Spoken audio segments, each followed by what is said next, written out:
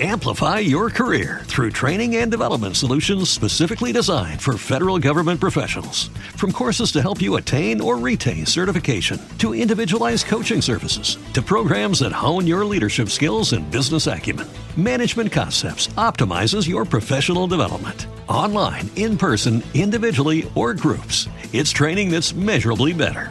Learn more at managementconcepts.com. That's managementconcepts.com. Every day, we rise, challenging ourselves to work for what we believe in. At U.S. Border Patrol, protecting our borders is more than a job. It's a calling. Agents answer the call, working together to keep our country and communities safe. If you're ready for a new mission, join U.S. Border Patrol and go beyond. Learn more at cbp.gov/careers. You are now entering Odyssey Station. Please remain seated until docking is complete. Odyssey, dare to wonder. You know, last night were the Writers Guild Awards. Oh, right. How exciting. Anyway, the winners last night were in the original category, Promising Young Woman, which we'll talk about during the show. And the adapted screenplay was Borat subsequent movie film. I thought that was all improvised. That's one question about it. I mean, I literally don't know how I got to the age I am before finding out that apparently all sequels are automatically adapted screenplays. Really? Yeah, because it's based on characters previously created. Oh. Yeah, it's three things. It proves that one, any sequel is going to fall into the adapted screenplay category, and shows you how rarely sequels are in the award conversation anyway. Right. That I never knew this. Two, that, apparently the improvisation and the quality of that goes towards the writing. The writing. Yeah. And even if, wouldn't we say the editor should therefore deserve a nomination in the screen? From the Writers Guild? Well, yeah, I mean, they're probably not in the Writers Guild, you're right, but I mean, they're part of the writing team, apparently, right? If they're editing improv to work. Well, that's a good point. And then the third thing it shows is just what an aggressively mediocre year for movies it was. And now, your Chill Pack Hollywood Hour with Dean Hagland and Phil Lernis.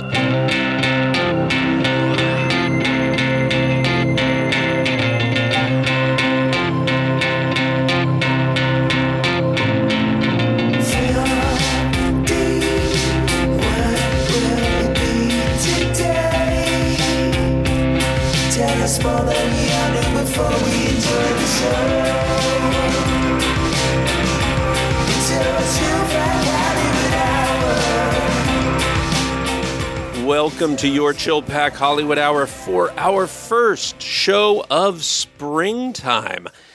Oh! I am Phil Lernis in Los Angeles, and coming at us from Detroit, Michigan, Motown, it's the Motor City Madman, Dean Hagland. Dean, has spring sprung? Look at the sun is shining, crocuses and snowdrops. What the hell are those little tiny white things that come poking through the snow? Their first flowers of spring, they're already up. Oh my God. Daffodils, the tulips, they're already coming through the soil up here. That is the first usage of crocus outside a Frank Sinatra recording that I have ever enjoyed in my life. So congratulations. I mean, wow, that's obscure, I'm going to say. Did we not have an hour to fill? I would say rest on your laurels right there, my friend. Really? That's the zenith of this whole show? We had such a fun show last week when we were visited by two longtime friends of the show, Mark Bennett and John Lawler. Yes, what fun. We learned so much, including your hatred of Oak Island. Celebrity deaths. Roger Mudd, Dean, was a broadcast journalist who hosted Meet the Press and co-anchored the NBC Nightly News. Died at his home in McLean, Virginia, of complications from kidney failure at the age of 93. Oh. Were you a Roger Mudd fan? I don't think I was. I think that was off my radar. I was watching Canadian news back then. That's true. I mean, his national career started at CBS in 1961 as the weekend anchor for CBS Evening News, which was, of course, during the week, hosted by Walter Cronkite. And he would occasionally substitute for Cronkite during the weeknight programs. But he left CBS in 1980 when he did not get the weeknight anchor spot, losing out to Dan Rather. And he moved to NBC News, where he was co-anchor of the NBC Nightly News, American Almanac, 1986, as well as the aforementioned Meet the Press. And in later years, he became a correspondent for the MacNeil Lehrer NewsHour and a primary anchor for the History Channel. Anyway, why I was, and this sounds terrible, excited to read about his death was not because I'm glad that he's dead. I liked Roger Mudd, but because I had just been reading about him in the book by Sarah Vowell, Assassination Vacation. Oh, what's the connection there, I wonder? Because his distant cousin was Dr. Mudd, the doctor who was accused and found guilty of conspiracy in the assassination of President Lincoln, the doctor who treated John Wilkes Booth. Right. Which get the phrase, your name is Mudd. Your name is Mudd, exactly. And the whole family for many generations has been trying to clear his name, and except for Roger Mudd, who always was very much on record saying, no, the man was very guilty. Wow, that didn't help. Thanks. Thanks, grandkid. I mean, there was a book countering the family's attempt to, save the name of their ancestor. The book was called His Name is Still Mudd. And I particularly got a kick out of a curmudgeonly chapter titled The Good Doctor. And in it, the author, Edward Steers, turns his attention to Mudd and the family's Hippocratic Oath alibi. Oh, right. Yes. Right. He must live life regardless. Right. He couldn't have turned down and refused. In the argument against the Hippocratic Oath alibi, Steers cites the testimony of one of Mudd's former slaves at the conspiracy trial. The slave testified that once, when he was questioning Mudd's orders, Mudd shot him, hoping to teach him a lesson about picking up his pace. So you take a shot at him. Shoot him, not at him. Shoot him. Many of the other slaves testified that they were often whipped by Mudd.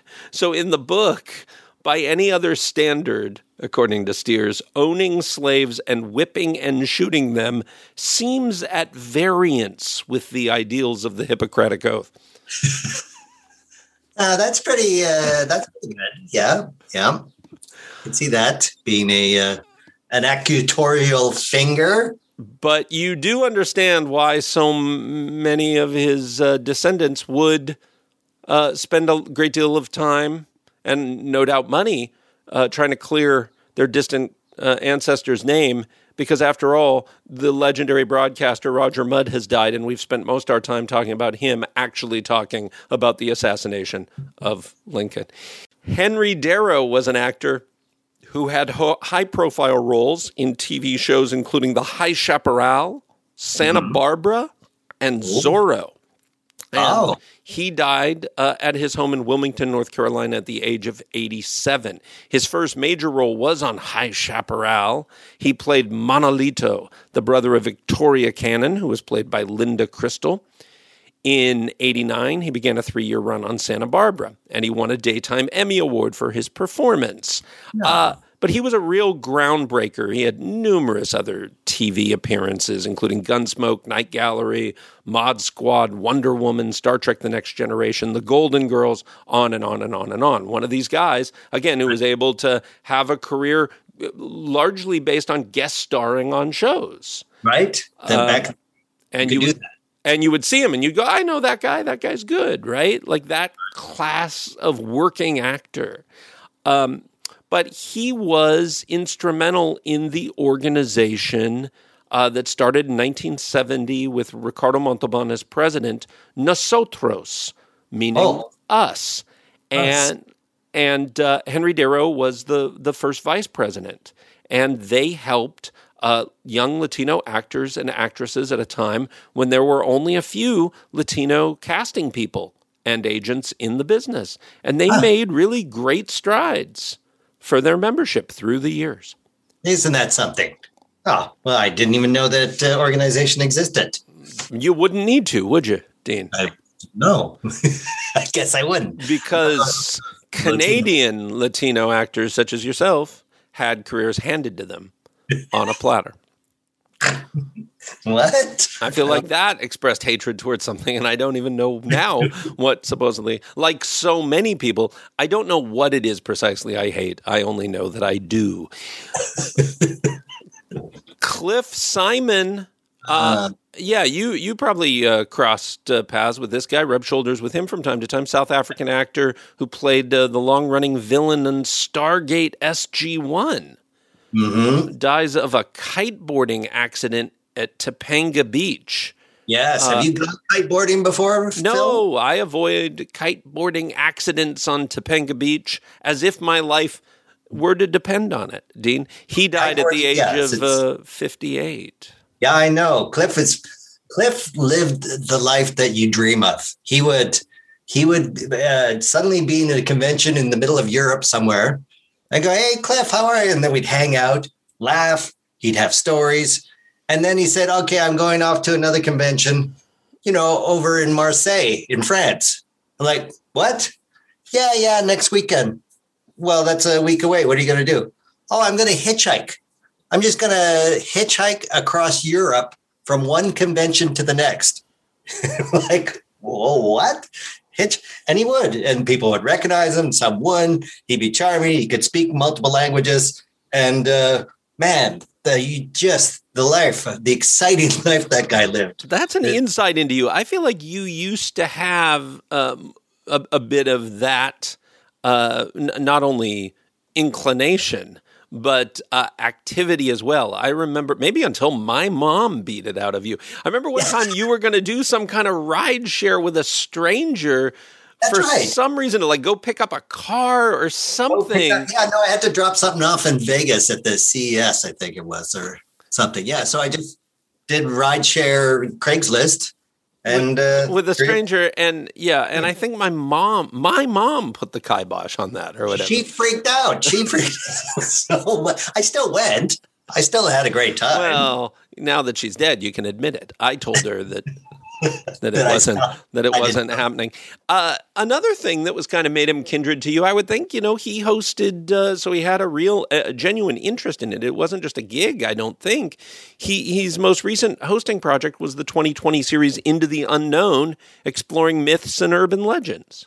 Yeah. So I think we talked about it from time to time, but it was mostly, over a drink or two, not really getting into details. He seemed to have more. I would just listen to his bon vivant, his kite surfing through life as he did. Oh man, too soon. Kite surfing the way he lived. Kite surfing through life, kite surfing into death.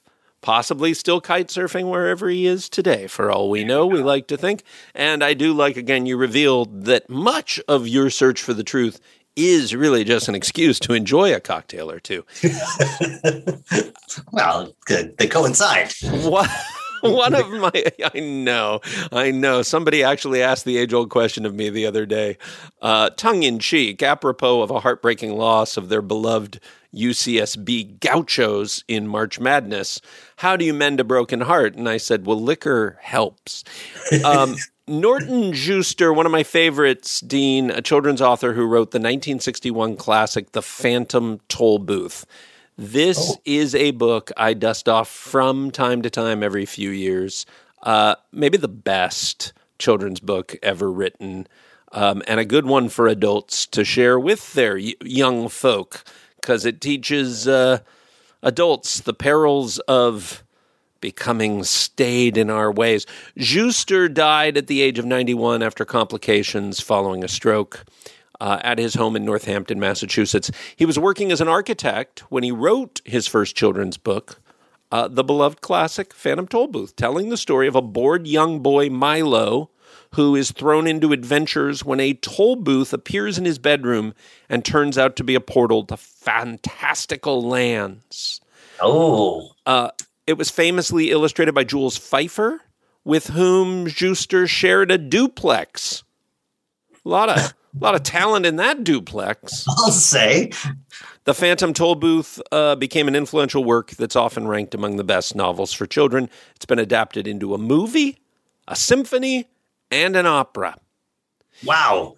And what you would love, I think, is he continued working while writing other children's books, including The Dot and the Line, which was adapted into an Oscar-winning short film. He continued to work as a teacher of architecture and continued to work as an architect. Wow. That would be great to commission him to do your house and then just go, and could you add some of that Phantom toll booth? Like a toll booth. Build in a toll booth into the facade. Oh, my goodness. His 1982 book, Otter Nonsense, was illustrated by the award-winning author and illustrator Eric Carle. Oh, Lou Ottens was a Dutch engineer, Dean, who invented what? What did he invent? A little quiz. Engineer invented... Lou Ottens. I'm going to say he invented the self-mending zipper. Self-mending. He outlived the media format he invented. Oh, not the JPEG, the floppy disk. He invented the cassette tape, one of the most popular music formats, among other things, of the 70s, 80s, and 90s. He died at his home in Northampton. Wait a minute. That's exactly what I wrote about Norman Schuster. I've got some bad information. So we don't know why he died or where. Maybe I got Norman Schuster wrong. I will do an update and a correction on next week's show. I mean, the update will be that he's still dead. Anyway, Lou Ottens has died. And sadly now, after all that, we don't have the time to rewind his fascinating life because there are two more celebrity deaths we need to get to as quickly as possible. Robert Ashby was a U.S. Air Force veteran. Stop me if you've heard this way too many times of late, Dean, who served as a Tuskegee Airman during World War II. He was the first black pilot ever hired by Frontier Airlines. He died at his home in Sun City at the age of 95. Man, this just kills me, losing the Tuskegee Airmen. I mean... Yes. How many are left? There's only one or two, isn't there? I think, we're probably down, certainly on one hand, I would think. I might look into that for next week's show. Finally, before we close up the Chill Pack Morgan, quite frankly, not a moment too soon. Another one of my favorites, Yaphet Kotto. Ah, yeah. I know, right? What a great actor. I mean, when Sigourney Weaver tweeted out about working with him on Alien being a master class because of what he brought to it. And indeed, one of his most famous roles was as Engineer Parker in Alien. Of course, he also played the lieutenant in TV's Homicide: Life on the Street. His early films include Four for Texas in 1963, which I think, wasn't that a Sinatra film? It's our second Sinatra reference, if I remember correctly. It's a Sinatra show. He was in the Thomas Crown Affair, Steve McQueen's version, 1968. Played Dr. Kanaga and his alter ego, Mr. Big, in the 1973 Bond film Live and Let Die. So good in that. Starred in the big hit TV movie Raid on Entebbe. Right. Winning an Emmy nomination for his performance as Idi Amin. My personal favorite, playing Alonzo Mosley, the FBI agent in Midnight Run. Oh, yeah, right. So funny in that. And, again, really groundbreaking. Homicide was a groundbreaking show. But Alien, it was fascinating, the affection he had for that film and its groundbreaking nature. He would, in public appearances, talk about how it was easy to forget. But in 1978, when that's being made, 1979 when it comes out, having a woman and a black man be the final two to survive. Oh, yeah. And the woman survives because the black man sacrifices himself for her to survive. He's very much a hero in it. Right. This was not commonplace, to say the least. You forget about that rewatching it. It recently came on somewhere that I just sort of stopped and watched a good hour of it in the middle. And to see his just, it's not even bad. It seems with him and Harry Dean Stanton, almost a documentary style that the filming is going on with them, that you can't believe they actually have lines, particularly the dinner scenes and the scenes between the two of them. They are inhabiting their characters and truly inhabiting that space. And I also credit the fact that those sets were practical sets. Right. All built out. So they got to really live in that world, and then you bring to it actors that really want to live their parts. Right.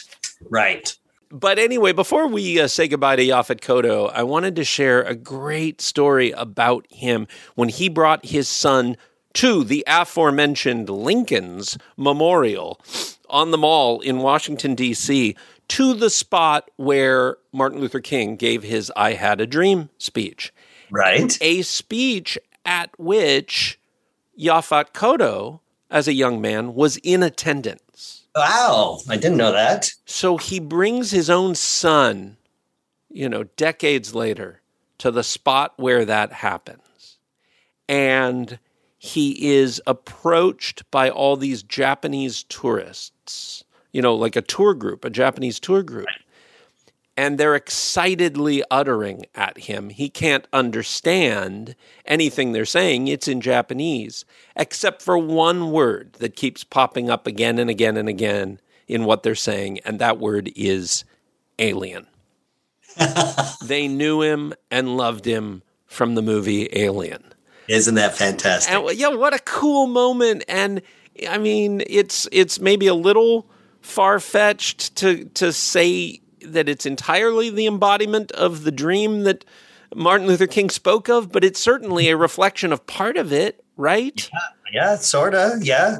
You can extend it. He gets cast in that movie in a non-traditional heroic role at that time, and decades later, this group of people, another color, another culture, another background would come up and celebrate it at the footsteps of Lincoln. I mean, it's super cool, and it's maybe the one story of the last week I heard that gives me hope for humanity.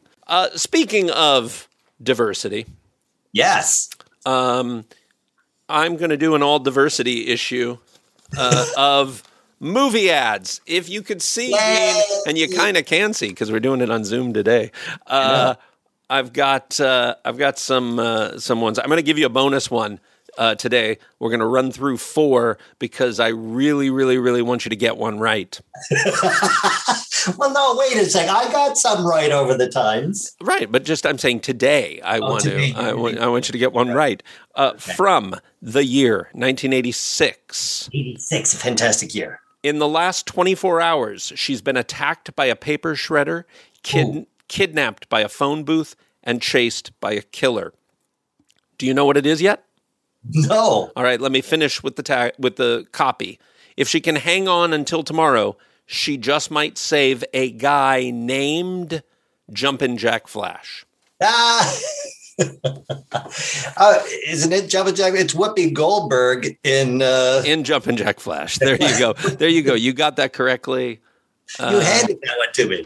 I don't remember her getting kidnapped by a phone booth, but okay. I do remember enjoying that film. Yeah, except for the one thing, the handsome guy, they do all these shots where they don't show his face, and then at the last moment they show his face. And somebody leaving the theater said, "Oh, they should have just cut that scene with the showing the actor's face of the handsome guy."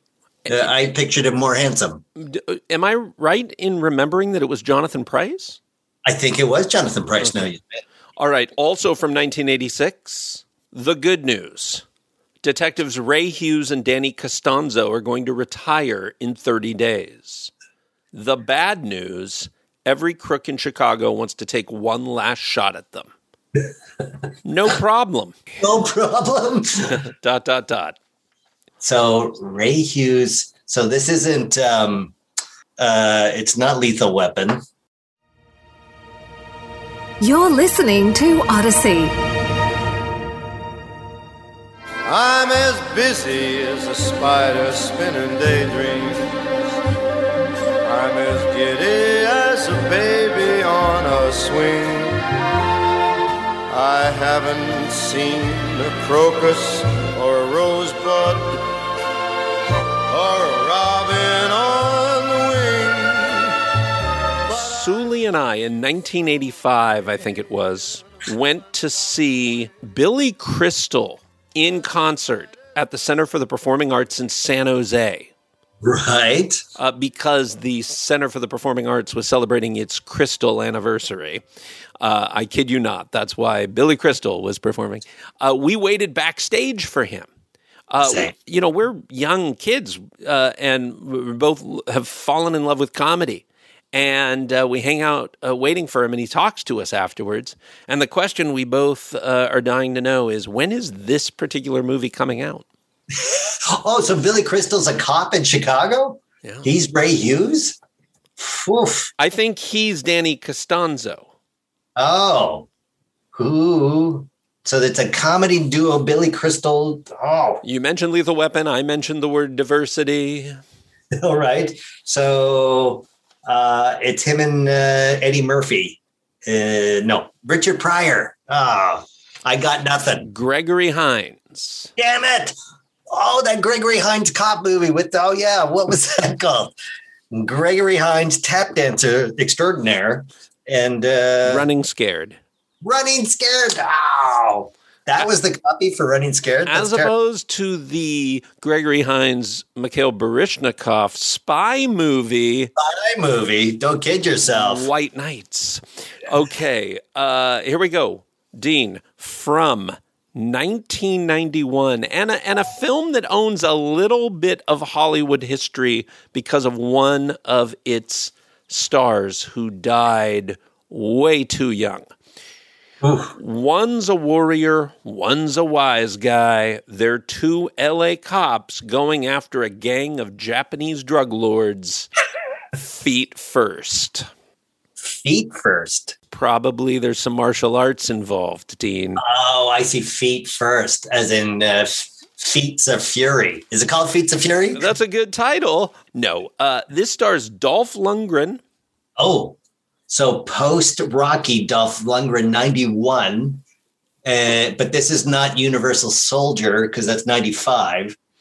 The other star, the one I was referencing, Brandon Lee. It was his first starring role. Before The Crow. And then, of course, he would die making The Crow. And he's the thing that recommends the movie. His charisma kind of pops off the screen, his humor, his easy way with comedy.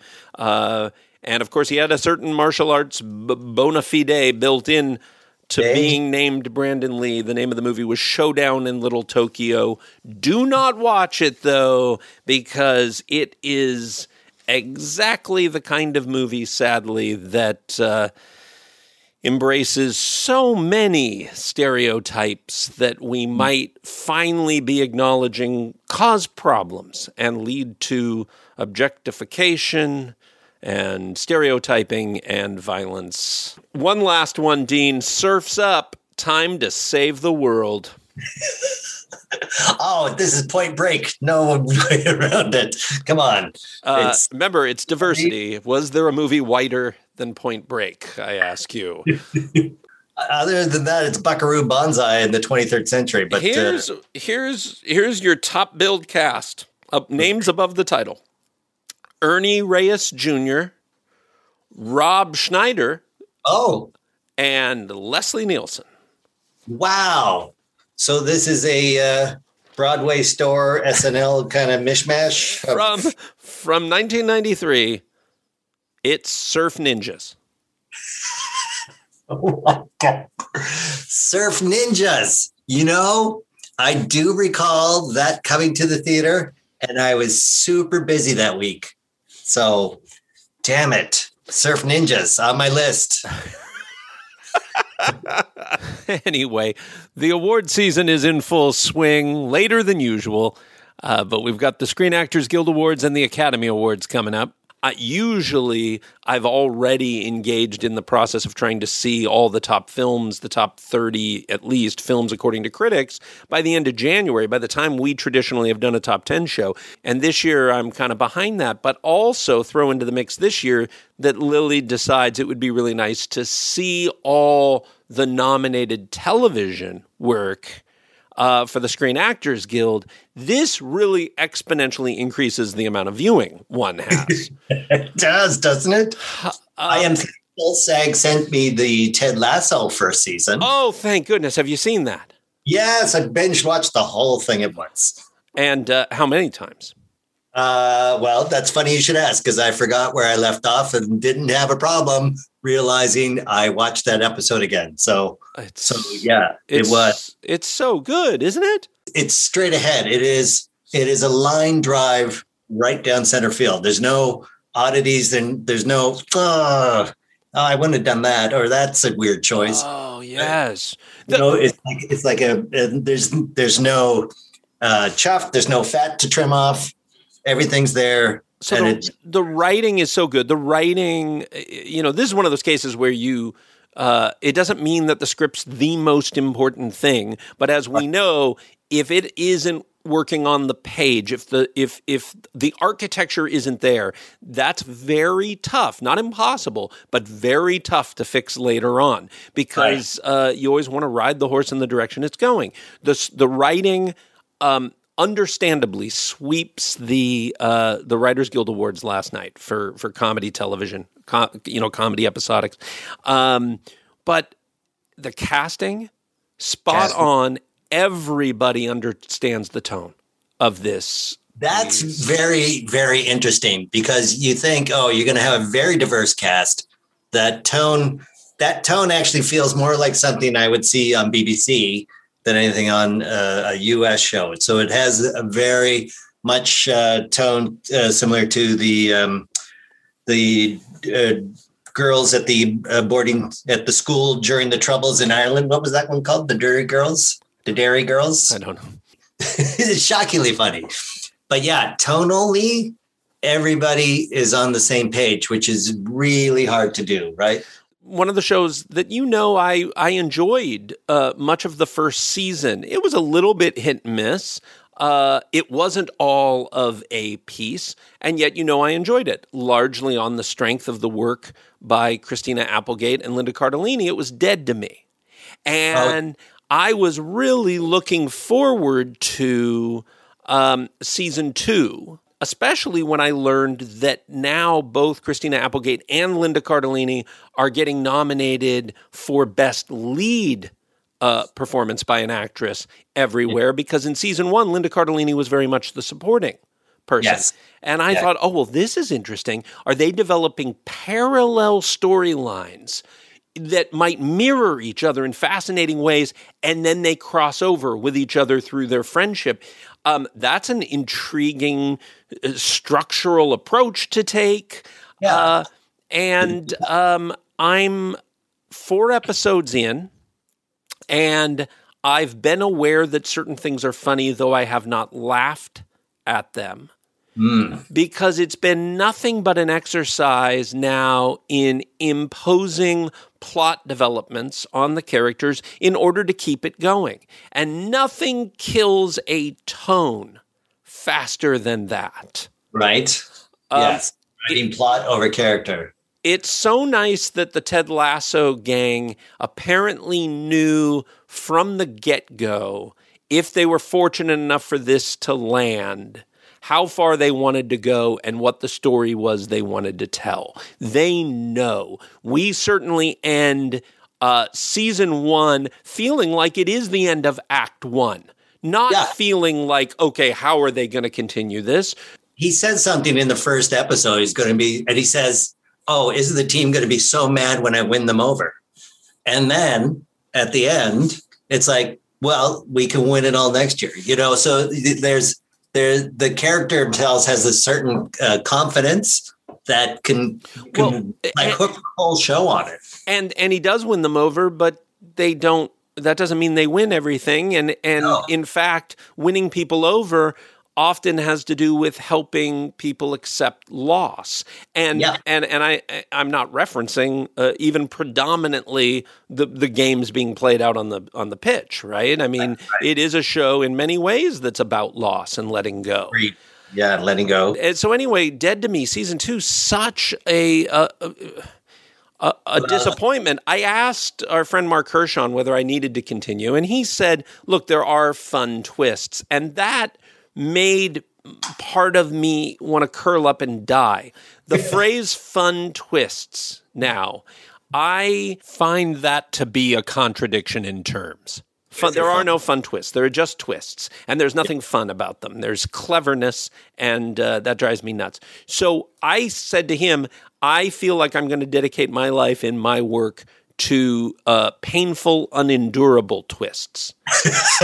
And then I thought about Karl Rove, I Love You, and the Lady Killers, and maybe I've just described where I've been for the better part of a decade or more anyway, is specializing in painful, unendurable twists. The other show I'm immersing myself in, and blissfully, it is a show that you can come to season by season. You can drop in anywhere, I have learned, because it does follow, each season follows a set of time through history, but jumps forward many years in histories and indeed recasts its roles appropriately.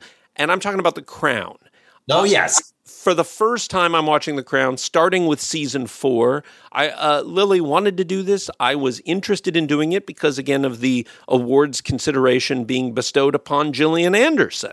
Yes, to see Margaret Thatcher. I had watched season 1, but I actually enjoyed there was some standalone episodes that stood out for me in the Winston Churchill by John Lithgow, getting his portrait painted, for instance. Right, I remember that. Yeah. So these episodes, as opposed to the continual unfurling of the royal family and the history of it, less so. So I keep looking for individual episodes within each season that just highlight writing, directing, acting, all coming together. Well, the Gillian Anderson episodes as Margaret Thatcher are really highly recommended. Her work's spectacular. I mean, look, I even literally forget I'm watching Gillian Anderson. We're long since beyond being surprised at the greatness of Gillian Anderson, of course. That said, her greatness still sometimes surprises. Because she is so interested in going places she hasn't gone before. What I'm not interested in real life or in watching television is the soap opera of the royal family. Right. And I think the writer, Peter Morgan, he has to walk that tightrope between appeasing the soap opera royal watchers and then finding great stories within individual historic moments of what potentially went on in those intimate conversations, right? You're dead on about royal watchers. I find that the people I know who are most interested in the royal family in real life are the most interested in this show. Right? It's not necessarily a one-to-one exchange, but I have a hard time believing if you are interested in the real-life drama of the royal family, you wouldn't like The Crown. But I will say that this season of The Crown, I actually have understood the appeal of a royal family, of being a royal family watcher, and I'll go one step further, the significance and relevancy of having a royal family. Well, let us dive into that. What is the potential significant? Because our friend Natalie Haverstock thinks the royals are a drain on the taxpayers' money. I would argue that there is a way in which the more you are disinclined to a traditional nuclear family or larger, the more disinclined you are to care about the royal family. Oh. And it's not just because, I have a big family. I like to watch, therefore, family dramas unfold, either because I want to learn from them, I want to be inspired by them, I want to laugh at them, I want to feel better about myself. There's so many things that can go on to why people like soap operas. I mean, let's face it, Dallas, Falcon Crest, Dynasty, those were fictional American royal families being depicted, and it was very, very popular. But the royal family, I suddenly realized as an institution, is about embodying and displaying what the ideal form of service is on the part of a family. Right. Namely, it's supposed to be an emphasis on community first, then family, then the individual. And in America, so much is about individual, then family, going outwards. We could talk, but who wants to, about whether one is more healthy or makes more sense than the other? As with all things, it's contextual. Right. Honestly, there are times in which during a blitz, let's say, in World War II, having an attitude of community first, then family, then individual, really helps you get through something like the blitz. There are times when having a me first, then family, then community attitude, disinclines us from wearing masks to protect our fellow citizens. So there's that, the way that embodies it. But suddenly, as I'm watching a scene where Gillian, as Margaret Thatcher, is coming in, kneeling before the Queen, and the Queen is inviting her in her name to form a government, to form a cabinet. And I'm thinking, this is ridiculous. See, this is why people like me, people like Natalie, right, and John probably think this is ludicrous. The royal family is just costing the taxpayer so much money, and they don't have any power. This prime minister who's curtsying before the Queen could push through legislation disbanding the royal family. Right. Stripping them of their lands and their powers, and yet has to curtsy and do this. The royal family has no intrinsic power, and yet the elected officials with the power are granting it to her, and suddenly it was a penny drop for me, which is, of course, that's the relevancy. In fact, more than ever before, throughout history when the royal family did have political power, now they have relevancy, and the relevancy lies in the very fact that they don't have power, and yet the prime minister has to kneel before her, just as the prime minister ought to have to kneel before the head of every household, because the prime minister works for every household, not the other way around. I see. And so that's a symbolic household. Our leaders, our elected leaders, work for us. So that makes a lot of sense. The royal family might be more relevant than ever, even as they have less, quote-unquote, power than ever, because power and relevancy, often aspired to as meaning the same thing. They are not the same thing at all. Not the same thing. Yes, it's an interesting thing to tease apart, actually, because once you have, because power corrupts, and absolute power corrupts absolutely, but relevancy, you always strive to be relevant. So you actually have to achieve that, and you can't achieve that through corruption to be relevant. That actually weakens your relevancy. So many film awards that I want to touch upon before we go. Staying with the SAG Awards, my favorite award, of course, is the Outstanding Performance by a Stunt Ensemble in a Motion Picture. And I'm not really joking because it's an award I feel we authored. I feel like we invented it, because year after year, I would say, how is there no stunt award? And the Academy Awards have not adopted this. That's right. Yet. But Screen Actors Guild did. The nominees for Outstanding Performance by a Stunt Ensemble. Okay. Spike Lee's Da 5 Bloods, Disney's Mulan, the Western News of the World with Tom Hanks, Wonder Woman 1984. Ooh, okay. The Trial of the Chicago 7. The stunt work in the Trial of the Chicago 7 because of the riot. Riots look pretty authentic, I must say. All right. Well, maybe then, if that's what we're looking for, then, but I mean, to have the Trial of the Chicago 7 and Wonder Woman 84 in the same category seems really odd. And to have an award called Stunt Ensemble Work and not nominate Tenet, Christopher Nolan's Tenet, why have that award at that point? Good question. Well, they're recognizing you also have to submit your film for the nomination, don't you? I mean, they're not. I don't know, but why bother? I mean, really, if you're overlooking that, before we let go of this, I saw the Wonder Woman 84.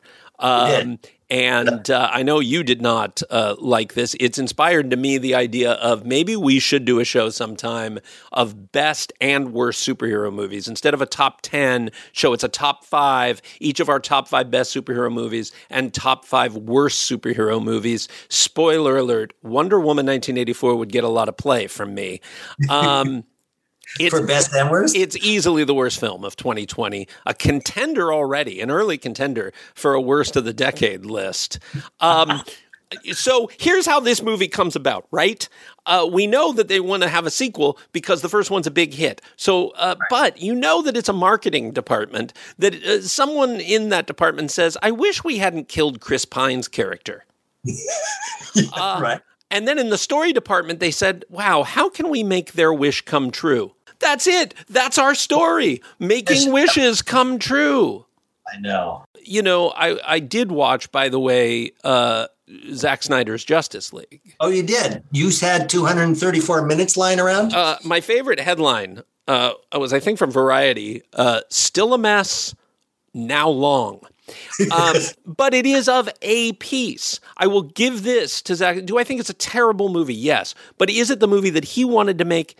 Yes, it is. Is it of a piece? Yes, it is. It is a singular expression. And do I understand why he wanted to make it? Yes, I do. So I can get behind that in a way that I never could get behind, obviously, the Joss Whedon theatrically released version, which kind of, I think a lot of people, it makes them hate Joss Whedon more, and gosh knows, again, I prefer my superhero movies directed by non-sexual predators, but I love that we're not taking it out on the studio that thought, hey, we could wait for Zack Snyder to get over the death of his daughter and come back and finish this, or we could bring someone in to change it so that it doesn't feel like one piece at all, and we could release a huge pile of dung on the viewing public and make a lot of money now, and then years later still go back and make more money off releasing the original. Anyway, I bring this up, I illustrate this just as a point of how much Wonder Woman 1984 doesn't work. Proof that it doesn't work, and its storyline of making wishes come true is that I still live in a world where people don't become adults and don't let go of childish things and care about things like Zack Snyder's Justice League. So clearly my wish didn't come true. Anyway, speaking about the Academy Award nominations. Yes. In past years, right, controversies about lack of gender and racial diversity led to changes in both the Academy membership and in the movies and artists nominated, and even in who won Oscars. Right. So I'm wondering what effect the recent wave of violence against the Asian American Pacific Islander community will have on this year's awards. Fascinating. Chloe Zhao and Nomadland were already the front runners, but I find it really hard to believe that anybody would vote against Chloe Zhao now. Right? Now. Yeah. You're right, because it's all voting and all movies are in context of the societal issues and changes going on around them, right? You know, I do hope that obviously Chloe Zhao wins. I do think she has a chance, to be one of the all-time great filmmakers. The question is, will she still be great after her turn at a Marvel movie? The Eternals comes out this year. Superhero movies do have a way of ruining their directors, including Christopher Nolan, who has never been as great as he was promising before the Batman movies. And despite how much people like me liked Inception the first time they saw it, the intermittently stellar Interstellar. I mean, after all, if he was great, and I know you love him, but you have steadfastly refused to watch Tenet, so how great is he? I need 5 hours. I need 234 minutes for the Zack Snyder thing and 5 hours for Tenet. I just gotta, it's a matter of scheduling. Maybe the Oscar nominations don't matter because it was a weak year. It was a pandemic year. But boy, so many of the Best Picture nominees, there's 8, right? And of those, I've yet to see Sound of Metal starring the terrific Riz Ahmed, who I love. But of the others, 4 are aggressively mediocre or flawed movies. Mank, Trial of the Chicago 7, Promising Young Women are all really mediocre. And Judas and the Black Messiah, as discussed before, is so flawed, it didn't even make top 10 critic lists. Of course, one of the 2 best films, according to critics, of the year was First Cow, not even nominated, and its director, Kelly Reichardt, who was not nominated, even though she is the best director working in film today. So one can ask again, is this even relevant? Does it matter? Does it matter in a pandemic year? But I come back to, seeing certain artists rewarded, seeing a Chloe Zhao rewarded, especially right now, maybe there is relevance in that. Like the royal family, you come full circle. I am concerned, on the other hand, that because of what's going on, there will be a certain backlash, and certain works won't be necessarily rewarded because of that backlash. For example, do we think the Academy will be prone to honor an old white man? And if they don't, does that mean Anthony Hopkins does not win for a performance in the terrific The Father that, quite frankly, is the best work of his entire career? This is him, Alzheimer's from his point of view kind of thing? Yeah, based on the play. And it is an extraordinary movie, and it's just such a wonderful performance. And I know you love Anthony Hopkins. Yes. And I just could not believe how, let's say in the tail end of his career, he's given the best work he's ever done. Wow. Okay. I love it. The question is, as the voting takes place in the wake of all this, for example, he's nominated opposite Steven Yeun for Minari, a wonderful movie from Lee Isaac Chung. And Steven Yeun's a wonderful actor. I loved him so much in Burning, the Korean film. Right. And he's gives a wonderful performance that was deserving for a supporting nomination, not for a lead nomination, which is what it got. Quite frankly, the little boy in Minari is the lead character. Interesting. I'm wondering if, because of what's going on, he doesn't have a really good chance to win. I would be disappointed just on the sense of, again, Hopkins gives the best performance of his career, and it also is a lead role that carries the entire film. On the other hand, I will say in Minari, also nominated as a performer is Ya Jung-young as the grandmother, and she is most deserving of all the actresses in the supporting actress category. But what nominating Yun in a supporting actor category would have also done, far from decreasing the amount of diversity on display, it would have opened up a spot for Delroy Lindo for Spike Lee's Da 5 Bloods, who everybody generally thinks of as maybe the biggest snub this year. All right. Belated spoiler alert. This is Odyssey. Amplify your career through training and development solutions specifically designed for federal government professionals. From courses to help you attain or retain certification, to individualized coaching services, to programs that hone your leadership skills and business acumen, Management Concepts optimizes your professional development. Online, in person, individually, or groups, it's training that's measurably better. Learn more at managementconcepts.com. That's managementconcepts.com. Every day, we rise, challenging ourselves to work for what we believe in. At U.S. Border Patrol, protecting our borders is more than a job. It's a calling. Agents answer the call, working together to keep our country and communities safe. If you're ready for a new mission, join U.S. Border Patrol and go beyond. Learn more at cbp.gov/careers.